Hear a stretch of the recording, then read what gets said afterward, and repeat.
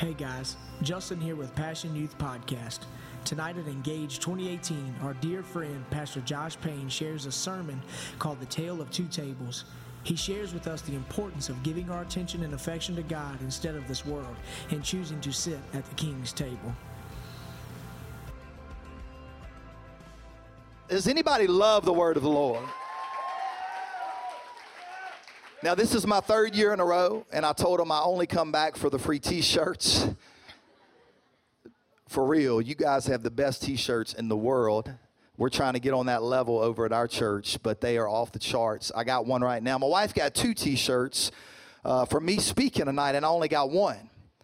Now, somebody please explain how that is. She has done nothing tonight but show up. Matter of fact, I said, babe, will you drive me so I can look over my notes before we get there? And she was like, nah, you could drive. Like, I got to preach. You know what I'm saying? Help me out. And she didn't do anything, but she got two shirts and I got one. But it's okay. God's good. There's no bitterness But tonight I want to turn your attention to the book of Genesis chapter 25. And I really believe that God is getting ready to help us. I do want to deal with something tonight that I believe has caused more young people to forfeit their God-given destinies than anything else. And it's simply the focus of our appetites and desires. Everybody knows there's an internal tension that we carry because we all want more in life. We want more money. One day you want to be married, have kids. We just want more in life. We want more. We want new shoes. We want the new pair of LeBrons. Or to all the ladies, you want to go shopping, buy more clothes. We all want more. Is anybody ever satisfied? Anybody? No, because your mom and daddy's broke because you want more. And then when you get older, you still want more. You just got a little bit more money than you have right now because all y'all ain't got no money right now. Anybody got a side job? Any teenager? How much they pay y'all? $3.50 an hour? It don't get no better when you get older. I promise. Well, we all want more, so there's desires and appetites that we've got to deal with. So we've got to make a smart choice and choose the right table that we sit at daily. Because if we choose the wrong table, it don't matter how anointed God wants us to be. If we're satisfying our appetites and desires with the wrong things, we'll forfeit God-given destinies and never become who Christ wants us to be. So this is what we're going to do. Isaac and Rebekah, they have twins. This couple in the Bible, these two people, they have twins. Anybody a twin in the house? No twins? What? Where's your twin at? Stand up. If you're a twin, stand up. All the twins stand up. Oh, look. I think we'd had no twins in the house.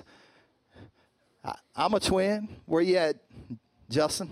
Me and Justin, twin, identical. He's the Green Lantern. I'm Captain America. So they have two children. The first one, Esau, he's born and he's hairy and he's red all over, and they called him Esau. And then a second child is born, and when he's born, he's holding on to Esau's heel. They called him Jacob. Now this is the key you've got to understand. The firstborn gets the birthright, gets the power, gets double the inheritance, gets all these privileges. So the firstborn is important. So Jacob, he's second. Esau is first. Everybody say Esau's first. So the boys grow up. Esau was a cunning hunter, a man of the field, and Isaac loved him. Jacob was a plain man, dwelling in tents, and Rebekah loved him. Jacob was a mama's boy. Now, I'm a mama's boy. I'm not ashamed to admit it. Anybody else mama boys in the house? Oh, boy. Well, I'll tell you what.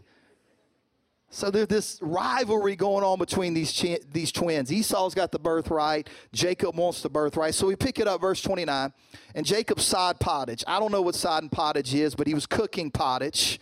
And Esau came from the field, and he was faint. And Esau said to Jacob, feed me, I pray thee, with the same red pottage, for I am faint. Therefore was his name called Edom. And Jacob said, sell me this day thy birthright.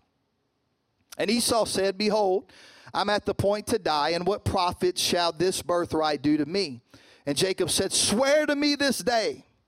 And he swore unto him, and he sold his birthright unto his younger brother. Now, who sells a birthright for a bowl of red beans? Now, I've had some good red beans, but I'm not selling my God-given destiny for a bowl of red beans. Then Jacob gave Esau bread and pottage of lentils, and he did eat and drank, and he rose up and he went his way. Thus Esau despised. Everybody say despised. his birthright. He didn't even like Jesus no more. He didn't like Pastor Josh. He didn't want to go to church. Eagle Heights was his enemy. Everything that Jesus Christ or God was for, Esau was against, all because of a bowl of red pottage. So I'm going to talk to you on this topic just for a little while. 3 hours, we'll be out of here. Somebody's like, my attention span is not that long. This topic, the tale of two tables. Now, according to the National Geographic, a group's culture defines its way of life, its view of itself, and its perspective of other groups. Culture shapes our ideas, customs, and social behaviors. For example, I am from Louisiana, and I'm proud of it. So the way I view music, food, clothing, language, architecture, art, literature, and sports are through the lens of Louisiana culture, one that is unique and rich with tradition. I read one quote that said Louisiana shouldn't even qualify as the South because when you come here, you enter a whole nother world altogether. We don't have counties, we have parishes. We call creeks bayous. And in Louisiana, you could, if you steal an alligator, it could land a person in jail for up to 10 years for stealing an alligator. Now, you can steal somebody's vehicle, only get 5, but if you steal an alligator, you're going to get 10. How you steal an alligator? This was Wikipedia is true. I'm telling you, everything on Wikipedia is true. If you visit during Mardi Gras, anybody ever been to Mardi Gras? Don't go. It's of the devil. I'm just playing. If you visit during Mardi Gras, you'll see costume riders parade through the streets from New Orleans and Baton Rouge to Houma, Lafayette, Lake Charles, Shreveport, and beyond. You can touch history with a tour of a plantation where the daily activities of the past are recreated, or let nature's mysteries inspire you via a boat tour through a cypress-studded bayou. Here in Louisiana, history doesn't merely live in books on a shelf. They're reflected in our everyday lives. I looked up a cultural guide and expressions you should learn before you travel to Louisiana. This is what it said. When you ask for a Coke, we ask what kind. Because the word Coke covers every category of carbonated beverages.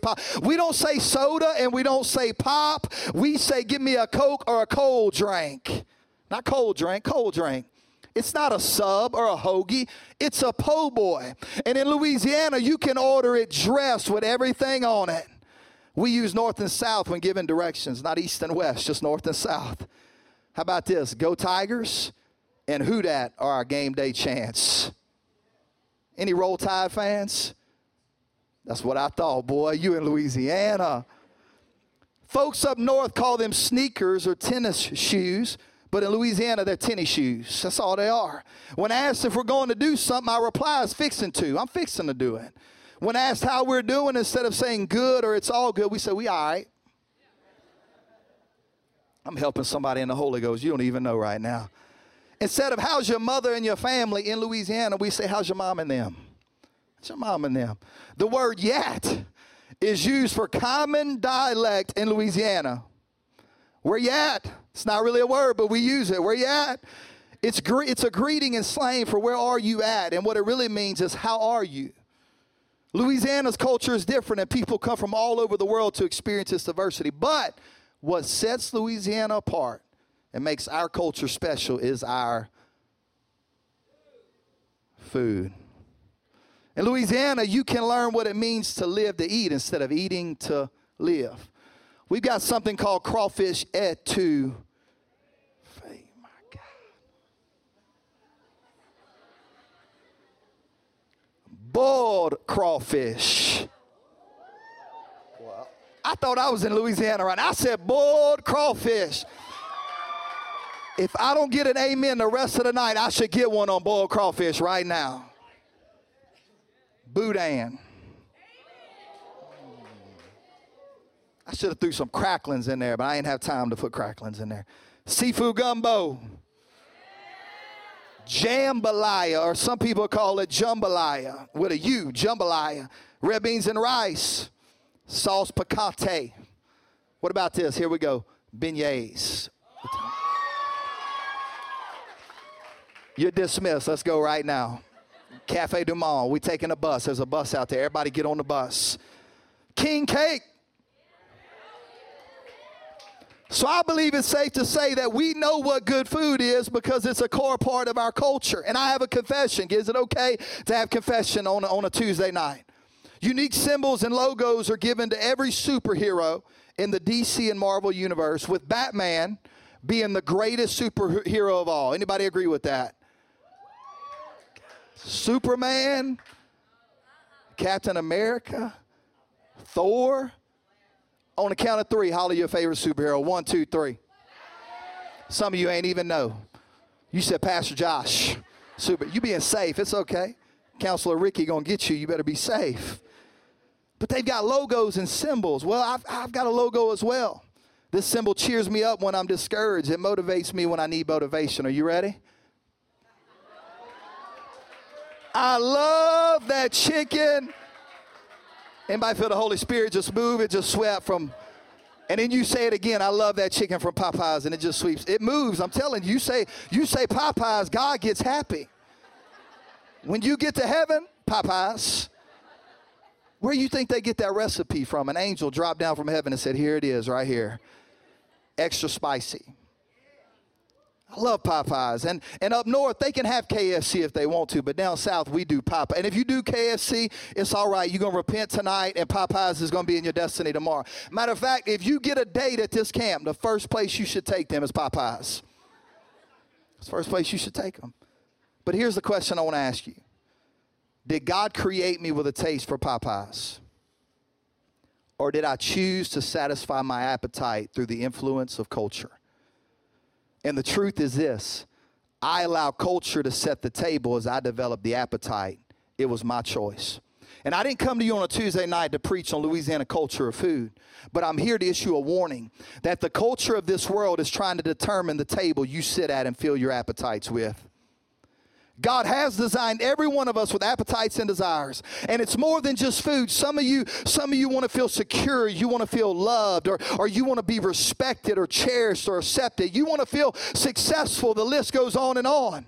God built us this way, but those desires were meant to be satisfied at his table, and those desires to feel accepted and wanted and loved can only be filled at the table of the King and not at the table of culture of this world.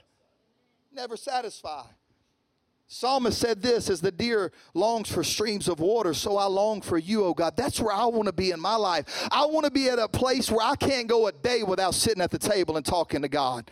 I don't want there to be a day that goes by that I can't sit at the table and say, okay, God, I'm feeling empty today. I need to feel your presence and your anointing. I need to hear your calling. Because young people, we in this generation, everybody's preaching anointing. What about relationship?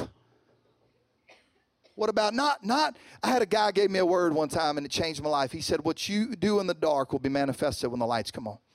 Little did I know that 3 years ago I would have stood in this pulpit and preached Eagle Heights Camp.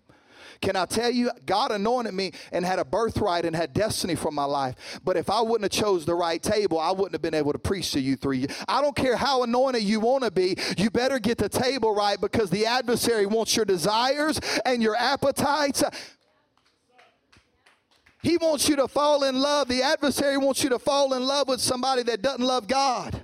And you get all your acceptance from them. And you get all your value from them. And then they walk out on you, and guess what? You're left with nothing. It's deep calling unto deep. The created desiring the Creator. Paul said this, the desire of my heart is to know him. Is that the desire of anybody's heart? We were built for his table, and nothing else will ever satisfy. Before Jesus was crucified, you know what he did? He dealt with the table. The Last Supper, he told his disciples, he said, look, here's my body. This bread is my body. Here's my blood. If you have me, that's all you need to fill your appetite. Because and this is what I love. Anybody knows what he did with the bread? He blessed it and he broke it. And this is what I've learned. We've been going through a little situation with my son the last month. And this is what I've learned. You can be blessed and broken at this table. But at this table, all you ever are is broken. I can sit at this table and go through the deepest valley I've ever been through in my life and have a peace that surpasses and transcends all understanding as long as I'm at this table. But if I'm sitting at this table and a valley comes and situations happen and that person doesn't like me anymore and they don't want to be around me, then I'm just broken at this table. But when I pull up a seat at the King's table, can I get an amen in the house? Because listen, this is what he said. He said, I stand at the door and knock, and if anybody will open, I will come and sup with them and spend time with them and nurture them. Everything we need, tap your neighbor, say, everything we need is in him. Everything is his glorious riches. It's in him. All things must be maintained and sustained by where they come from. The minute a plant decides it doesn't like the earth anymore, it dies. The minute a fish decides, you know what, I don't want to live in the water no more. I want to go live on land. You got 30 seconds, fish, to get back in that water. You ain't going to make it because you wasn't built that way. The minute you take them from where they were designed to live, they die. How many young people are trying to live for God, but they're trying to live for God outside of the presence of God? The source of the creation also becomes then the essence of that creation. All things are composed of whatever they came from and hence contain the potential of that source. Nothing outside the source of our Creator will ever suffice. It's in him, young person, that we live and that we move and that we have our being. If I find in myself a desire which no experience in this world can satisfy, the most probable explanation is that I was made for another world. That's what C.S. Lewis said. I want you to tap your neighbor one more time. I want you to tell him I was made for more. I was made for more. And this is what gets me. I guarantee you, if you talk to your daddy, if you talk to Pastor Dunn, he would say people has left Eagle Heights and said, I'm not getting fed. People leave Little River and say, I'm not getting fed. People leave New Beginnings Outreach and they say, I'm just not getting fed. You know why you're not getting fed? It's not because of the message that's being preached on Sunday. It's because you starving Monday through Saturday because you hadn't been to the table in a while.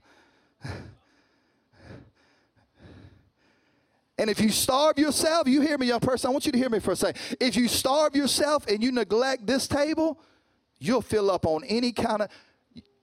A wise man once told me, he said, don't go grocery shopping when you're fasting. Because you'll put anything in the buggy. You're starving. I also heard the other day that I heard of a kid who was living in poor conditions. And when they rescued him out of those poor conditions, he was being starved. They found gravel in his stomach. Because when you starve yourself, your appetite is so powerful that you'll try to fill it up with video games and movies and all social media that if they like my photo, then I'm going to feel good today. I'm going to post this, #unicorn, whatever filter they got. And if that person likes it, then I'm going to be good. When are you going to stop valuing yourself by what those people say and start valuing yourself by what the King has said about you? Because he said you're powerful and you're mighty and there's callings on your life, but your appetite. Esau took the temporary pleasure offered to him by his twin brother Jacob to satisfy his hunger for a bowl of stew. In doing so, he forfeited his future inheritance. He chose the now. I want you to write this down. He chose the now instead of what was promised to come. When you don't sit at the King's table daily, he chose the now instead of what was promised to come. We'll end up forfeiting what we want more for what we want now when we neglect the table on a daily basis. How many of you one day want a godly family? How many of you one day want a godly marriage? You ought to be raising your hand up high. You want a godly wife or husband. Well, here it is. Are you ready? If you keep looking at those images you shouldn't be looking at, or you get involved in an explicit relationship maybe you shouldn't be involved in, you may forfeit that marriage. You want to be a preacher? Anybody want to be a preacher one day? Boy, somebody said, nah, I ain't doing what you're doing. What about a Sunday school teacher? Kids worker? Good Christian? Boy, y'all in a bind. Future kids. Singer? Soul winner? Janitor? How many just wants to do something for God? But here it is. Are you ready? If you want to do something for God, don't allow a moment at this table to take away from everything he has for you at this table. And the enemy isn't after our public platforms, but our private devotion. He wants to choose the table we sit at. Here it is. The serpent didn't attack the authority of Adam and Eve. He didn't attack their creative purpose. He didn't attack their theology. He went after their appetite. That's his job. If he can get us to dabble or just try a free sample. Anybody ever been to Sam's grocery store and they was they had the free samples with the toothpick. Eat one of these. How many knows they're not going to let you sit there and eat 40 of them? If they got filet mignon, they're not going to let you sit there and eat 40 till you get a whole filet. You know what they're going to do? They're going to say, here, we want you to try this. And you're going to go back for seconds, and that lady going to slap your hand. It happened to me twice. Still, boy, put your hand up. I'm telling you, I may catch you with an elbow. I still got flashbacks. But they not. You know what they're trying to do? They want you to taste the product so you'll buy the product. That's what he told Eve. He said, just taste of the tree. I know God told you don't try it. I know he told you to leave it alone. But you know what he told Eve? What God told you, he lied to you. That's what he did. He lied to you. He lied because he knows when you eat of this fruit, your eyes will be open. He doesn't want that. He doesn't want what's best for you. He doesn't want you to have fun, Eve. He doesn't want you to enjoy your teenage years. He doesn't want you to enjoy life to the fullest because he knows that once you eat of this fruit, Eve, of knowledge, once you eat of this fruit of good and evil, you'll be just like him, and that's not going to happen. He's too jealous to allow you to do that. He wants to keep you under his thumb. He wants to control you, Eve. Come on, girl. Do you really want to live your life controlled by an uncaring, spiteful, selfish God like that? Are you serious, Eve? Throw off those shackles of do's and don'ts. Stop guarding your God-given purpose. Do what you want to do. Quit trying to do right, live life to the fullest. You deserve better. You know what Eve does? She thinks about it and she looks at the tree. She shouldn't have looked at the tree. She should have let the tree alone. And then she begins to look at the tree. Her curiosity all of a sudden turns into interest. A discussion now turns into a decision. And Eve flirts with what she was commanded to disregard. And the Bible says when the woman saw the tree was good for food, she took and she ate. What made it good for food? Because if you stare at something long enough, you'll rationalize within yourself that it's okay. But let me ask you this. What did the Word of God say about that table? And it says, now this is what got me. It says that her eyes was open. Everybody open your eyes real big. It said her eyes was open. Now, I'm not a Bible scholar. I'm not a theologian. But when he created Adam and Eve, couldn't they see? The Bible didn't say they was walking around blind. The Bible didn't say that they was walking into trees. Oh, I can't see nothing. Oh, I'm blindfolded, or I can't see. But it says when they ate of this tree, their eyes was open. And God quickened me the other day. I said, God, they could already see. He said, no, you don't understand. It wasn't their physical eyes. It was their appetites were open. And now they would crave something and desire something that they were never meant to desire. And you know what the devil will tell you, young person? You can delete the history when you're done. Clear the cache. Your leadership and spiritual authority will never find out. It won't hurt you. You deserve this moment. And besides, everyone is doing it. Culture says it's okay. Here's your table. There'll be no shame. There'll be no guilt. There'll be no consequences. It won't affect your future. But you hear me, young person, and you can write this down. Every decision you make carries a consequence or it carries a blessing.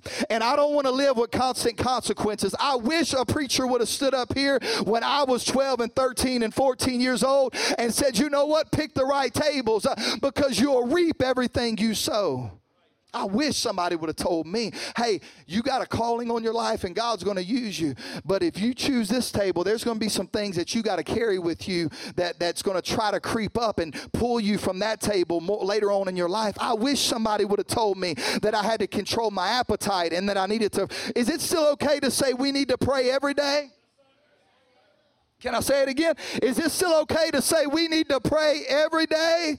Is it still okay to say we need the bread of life every day, not just on Sunday, not just at youth camp, but when we get home, I need to open up the Word of God. So Adam and Eve, you know what they did? They ate of this fruit and they hid. They hid from the very presence they were supposed to enjoy. They didn't even love the presence of God no more. God comes walking in the garden. Adam, where are you? And Adam's like, man, I'm hiding out. I messed up. I made a mistake. And they're hiding from the very presence. Now, why? Was there not any other options? Was there not another menu? No. The Bible says God gave them plenty of trees. I wish I knew a bunch of fruit trees. I don't even know what grows on a fruit tree. Apple? They had apple orchards all across the bananas, mangoes. Hope this ain't going on YouTube because I don't know my fruit trees. The Bible says there was all kind of trees. And they bypassed all those trees and chose this one. Now I know what you say, and I know what you're telling me. The devil made them do it. Nah, because last time I checked, I've got power over the devil, and he can't make me do anything I don't want to do. Is there any people that feel a fight in you that says, you know what, I'm not going to allow the adversary to push me around. I'm not going to allow him to pick the items on the menu because here it is. Are you ready? This is grown-up preaching. They picked the wrong item on the menu because they chose to do so. So what I need you to understand on this Tuesday night, and I won't be much longer, it's our decision. Write that down. It's my decision.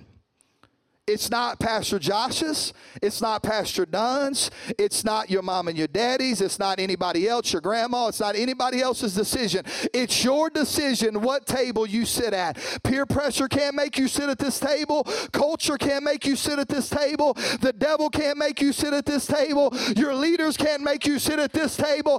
I've got to choose. I want to sit at the table of God, and I want everything that he has for me. Why are you preaching this way? Because I'm tired of young people blaming everybody else for their own decisions. We got to stop making excuses and blaming everyone around you. It's your choice. You can choose to sit at the table of the king every day, or you can choose to sit at the table of Facebook, Instagram, Snapchat, Twitter, Netflix, YouTube, Hulu, sports, academics, and relationships. And none of that's bad. It's okay to have those things in your life. But when you constantly neglect this table to find acceptance in all those other things, it will mess you up. Not against anything, but I am against overconsumption because I believe it leaves us malnourished. I read a story one time, and it was about this guy in the 14th century. It's the land we now call Belgium. There was a duke by the name of Renaud III. Renaud was overweight. Extremely overweight. Now, it seems that Renaud had a violent quarrel with his younger brother, Edward. And Edward became so angry, he led a successful revolt against him. But Edward did not kill Renaud. Instead, he built a room around him. He built a room around him. Look at your neighbor and tell them, he built a room around Renaud. And you know what he did? While he built that room around Renaud, he gave him one standard-sized door to get out of. And every day, he sent room service up to Renaud's room, and they knocked on the door. He said, Renaud, we've got your favorite pancakes from IHOP. We got you your favorite burger from Burger King. We got you a milkshake on the side, extra large fry. We're going to McDonald's tomorrow. We may go to Chili's, get you some ribs. Every day, housekeeping knocked on his door and said, hey, this is from your brother. This is from your brother. And they fed Renaud, and Renaud got bigger and bigger and bigger. This is a true story. In order for Renaud to really gain his freedom, he had to lose weight. But Edward knew his older brother, and each day he sent a variety of delicious foods. Instead of dieting his way out of prison, Renaud just kept growing fatter and eating and eating and eating. And they asked Duke Edward, they said, they accused him of cruelty and said, why have you locked your brother in there? Why have you made him a prisoner? And you know what Edward said? He said, my brother is not a prisoner. He can leave whenever he wants to. For 10 years, Renaud stayed in that room. When he finally got out after Edward died in battle, his health was so bad, he died not long after that. And the story goes that he was a prisoner of his own appetite. Seeing a lot of people depressed and discouraged, feeling like walls are closing in on them. You know why? It's because they're a prisoner of their own appetite. Solomon received 666 talents of gold each year as a base income. You know how much that is today? $1.5 billion a year. Who can live off $1.5 billion a year? Give me the tithing off that, and I'm good. Like, I'm setting up retirement. You know, I'm going to the Florida Keys. Like, I'm out. I'm traveling on 1. And you know what Solomon said, the wisest man that they say ever wrote the Bible? I don't think he was the wisest man. Can I be honest? Can I go against theology? This dude made some bad mistakes. He was making $1.5 billion, and this is what he said. He said, whatever my eyes wanted, I got. I didn't keep anything from him. He said, any kind of pleasure that I wanted, he said, it was mine. He had unlimited resources, power, and respect, excitement, and pleasure. But you know what Solomon said? He said, when I considered all that my hands can do or buy, everything I spent money on, it was all vanity in the wind. striving after wind, and there was nothing to be gained under the sun. Guess what else he said? He didn't stop there. Solomon, $1.5 billion a year. A guy with unlimited relationships. All this he had, and you know what he said? He said, I hated life. I hated life. Solomon didn't just say he lacked in some area, but he said he hated life. That's because nothing in this life, young person, hear me, nothing in this life will ever satisfy what you were built for. You were built for the kingdom of God. You were built for the purpose of God. I don't care if you go play in the NBA. I don't care what you do in life. You can do that and accomplish that, but make sure you got a place at the King's table every day to tell him, I want to be plugged into you. You can go and become as famous as you want to be, but you hear me, you're going to remember on a Tuesday night, if you neglect this table, you'll never feel satisfied in your life. You'll feel empty and void. And we need some young people. We need some young people to get self-awareness of instant gratification, and we need to start practicing self-control.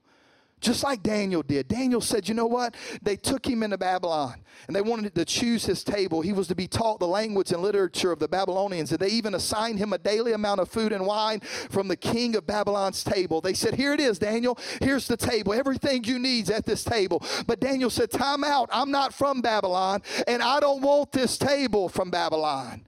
So Daniel said, let me challenge you. He said, this is what we're going to do. He said, after 10 days, I'm going to sit at this table, and you take all your followers and you sit them at this table. And after 10 days, whoever looks the healthiest is going to decide. If 10 days, if it doesn't work, I'll sit at your table. But for 10 days, it says that he went to his home, to his upstairs room, and he opened the windows toward Jerusalem, and he sat at the table and he prayed. 3 times a day, he sat at the king's table. And at the end of 10 days, guess what? Daniel looked healthier than any of those eating from the table of Babylon. The Bible says there was a glow about Daniel. You know why? Because he was sitting at the table of the one that created him and gave him calling and gave him power. I refuse to sit at the table of Babylon. I refuse to just feed my appetite with junk. I was built for this table. I was built for this table. And listen, when anybody know they threw Daniel in the lion's den? Guess what? The lion was on a Babylonian diet.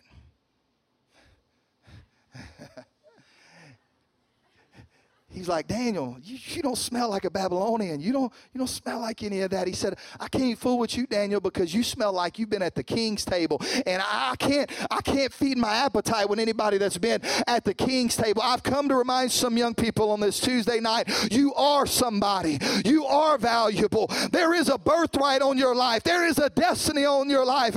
And there's a king on the inside of you because God has divine purpose for your life.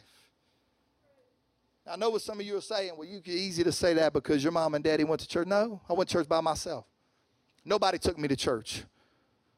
And I had an encounter at a youth service with the King's table. And everything I try to do, I love basketball. I still love basketball. I will break your ankles right now. And that's a lie because I'm about 100 pounds heavier than I was in high school. But I'll shoot your eyes out. I will shoot. I don't care who's on my team. Hey, put LeBron James on my team. He passed me the ball. Shoop. Shoop. And I love basketball. But there was something I quickly realized, that I can love the game of basketball, but my true value is found at this table. And I couldn't get away from it. I remember my friends would pull me and say, hey, man, come here. Come be a part of this. And I made some mistakes. I was childish. I was going to church by myself. But I learned something about the King's table. I learned that when God looks for somebody to use, he's not looking for somebody that's grouped up at this table with everybody else doing what everybody else is doing, armed, literally closed in because everybody wants to sit at this table and they want to enjoy the pleasures of this world. He's looking for that one individual that says, I don't belong at that table. If I got to sit here by myself at school, if I've got to sit here and talk to him, if I've got to be called the one, you know what, that's the holy roller, that's the one that loves God, I'll do it because this table is important in my life. And if you don't believe it, look at David. When God sent Samuel to the home of Jesse, and musicians, you can get ready. They sent Samuel to the home of Jesse, all these 7 sons. When the prophet got there, they brought these 7 sons. He was looking for a king, and they twirled out before Samuel, from the greatest to the least. Finally, after Jesse had paraded all of his sons in front of Samuel, Samuel said, I'm sorry, none of these 7, I'm talking about 7. Just hold on one second before you start playing. I'll give you the key in just 1 second. 7. Grab me 7 of them chairs real quick. 7. That man has 8 kids. 7 of them is at the table. Look how tight this is getting. 7 of them he took before Samuel and said, look, this is my boy. This has got to be him. And Samuel said, man, he looks good. He's well fed, cornbread fed. Looks good. Looks like he's been eating ribeye and pork chops. He looks good. God said, no, that's not him. You can't look at the outward. He said, okay, well, maybe this son. No, that's not him. God said, you got to stop looking at the outward appearance. I've got one that's been at my table when nobody else was. These 7 haven't been to my table. And I need a king. He says, I got one more. Samuel didn't even qualify, David. He said, I got one more. But he's in the field. He probably don't smell right. Been fooling with them sheep out there. He's been taking care of, been nurturing them. He probably smells like sheep. He's been in the field, and I just don't know, and I just don't know if he can do anything. Jesse told Samuel. Samuel said, I've got to see him. And I can see Jesse saying, he's just a little runt. He don't amount to nothing. He's a pipsqueak. Is that word still relevant today, pipsqueak? Tap your neighbor, say, you a pipsqueak. You've been waiting to say that all the time. Here we go. While everyone else was after a crown, David was after a table. A harp. We don't even play harps no more. Play pianos, play guitars, bass and drum. We don't even play harps. But this cat's out there in the field with a harp sitting at the table. Just the sheep around. Me, my, mo, you. Singing, his heart came searching for me. What was that song you sang? Hit a chord for me. His heart comes searching for me.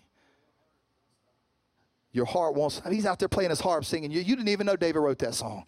Your heart won't stop searching for me. I know my 7 brothers over there and they just stay. That's not them, God, but I'm out here and I got a table and I'm playing my harp and I'm singing to a bunch of sheep. I'm reading my Bible when nobody else is around. I remember crying myself to sleep as a young person, laying on my pillow and just crying myself to sleep because I didn't know what God wanted to do in my life, but I knew he wanted to do something. And that old prophet said, I got to look at him. I got to see if this is the man. So they called David. And when David gets ready, when David walks up and Samuel sees him, he's got that horn of oil. He starts turning, getting the lid off that horn of oil. He said, God, this is the one. And that's why David could see, oh, taste and see that the Lord is good. This is why David could write, oh, taste and see that the Lord is good. That's why David could write, you prepare a table for me in the presence of my enemies. You anoint my head with oil, because David knew how important the table was. And Samuel said, this is the boy. This is the one that's been out there taking care of the sheep, but he's had a table this whole time. Aren't you glad that God sees things in your life that nobody else sees? God sees destiny when everybody else says you an outcast. I remember me and my wife were dating, and we're not that old now. We've been married 15 years. And I can remember we were dating, and I had issues. Man, I had OCD issues. Anybody know what OCD is? Like if I walked into a room one way, I had to walk out of a room the same way. Everything was even number. Like if I wiped my left foot, tapped it twice, I had to tap my right foot twice. And if I spun in a circle this way, I was messed up. Thank God she wasn't OCD, because she was like, that's ignorant. You need to stop. Don't do that anymore. We can go out of the room a different way than we come in. The world's not going to collapse. Everything's good. And I'm like, okay. And I still struggle with that a little bit, but man, I made some bonehead decisions. We were dating at 16, and I didn't know if I wanted to live for God sometimes. Sometimes I did. But I remember I'm trying to do the best that I can do, and people would come up and tell her, you're a rose, he's just a rose petal. Like, have you seen me? I'm not a rose petal. They would tell her, look, if you marry him, it's going to be the biggest decision you've ever made in your life. Leave him alone. But what they didn't know was while everybody else was sitting at that table, I was trying to get my stuff together. I was like David. I had a harp. And when nobody else was looking, I was in my bedroom. Mom and Daddy didn't go to church. Nobody else went to church, and I had amazing parents. But I was in my bedroom saying, God, I don't know what you're doing in my life, but you're doing something. God, I don't know what I feel, but there's a calling on my life. And when everybody else wanted platforms and to do everything else, they wanted to sing, I just wanted to be something for God. I didn't care if it was cleaning the church house. I didn't care if it was serving the man of God. I just wanted to do something for the kingdom of God. And what's amazing is on every one of your lives, there's a birthright and there's a calling and there's a purpose. So I close with this today as they start playing softly. Who sells a birthright for a bowl of stew? Who sells a birthright? Who sells a double portion of God's anointing for a bowl of stew? Who sells the promises of Abraham and Isaac for a bowl of stew? Who does? I know Jacob and Esau's different. I know Jacob likes Star Wars and Xbox and cooking and cleaning. I know Esau liked rodeos and Garth Brooks and Luke Bryan and taming wild horses. I know they're different. I know Isaac loves Esau, and I know Rebekah loves Jacob.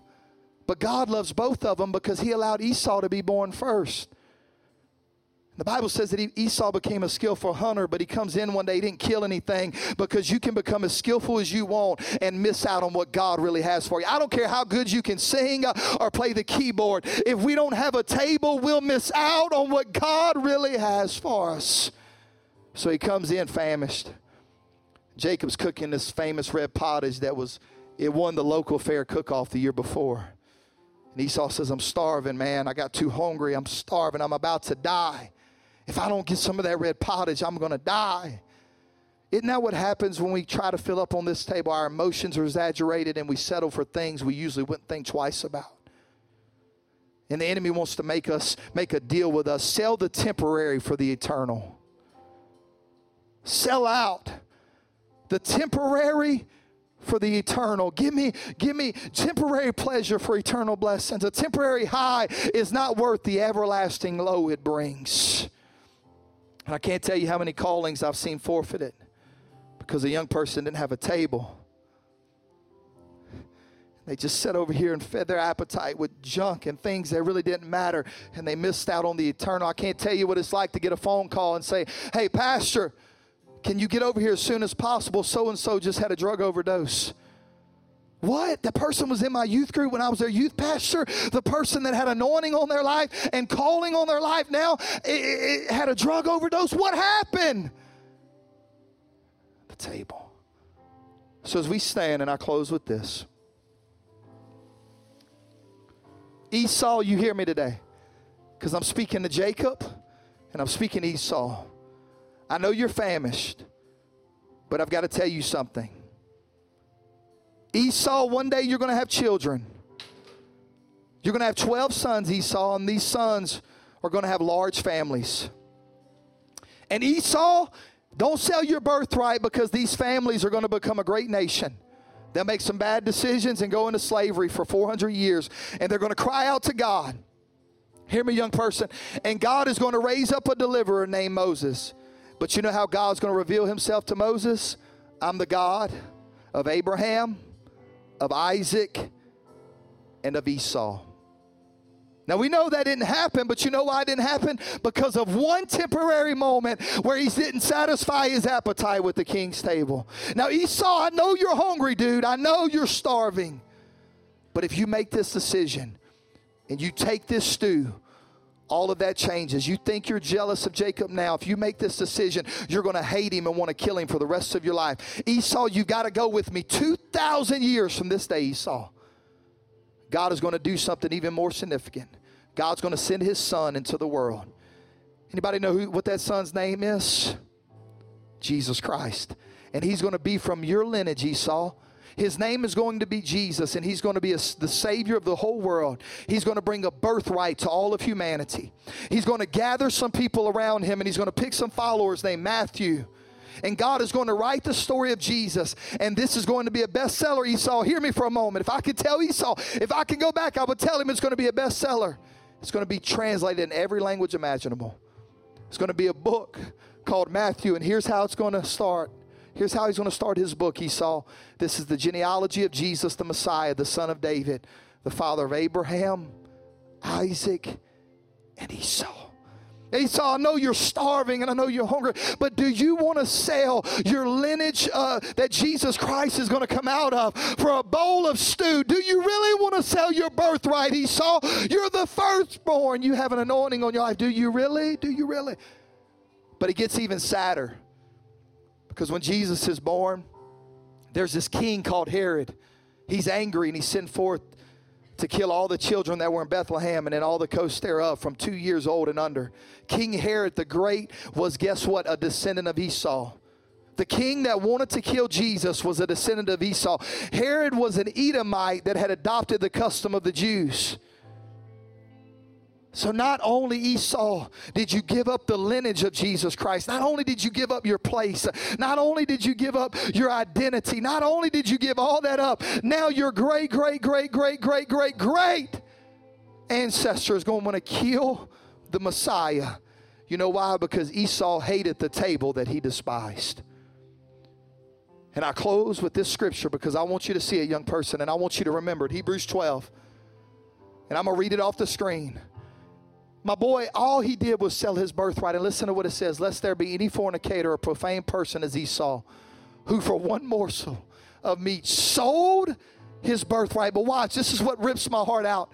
For you know how afterwards, when he would have inherited the blessing, he would have inherited the lineage of the Messiah. He would have been identified with Abraham and Isaac and Esau. Not only did he miss out on all of that, but watch this. He was rejected.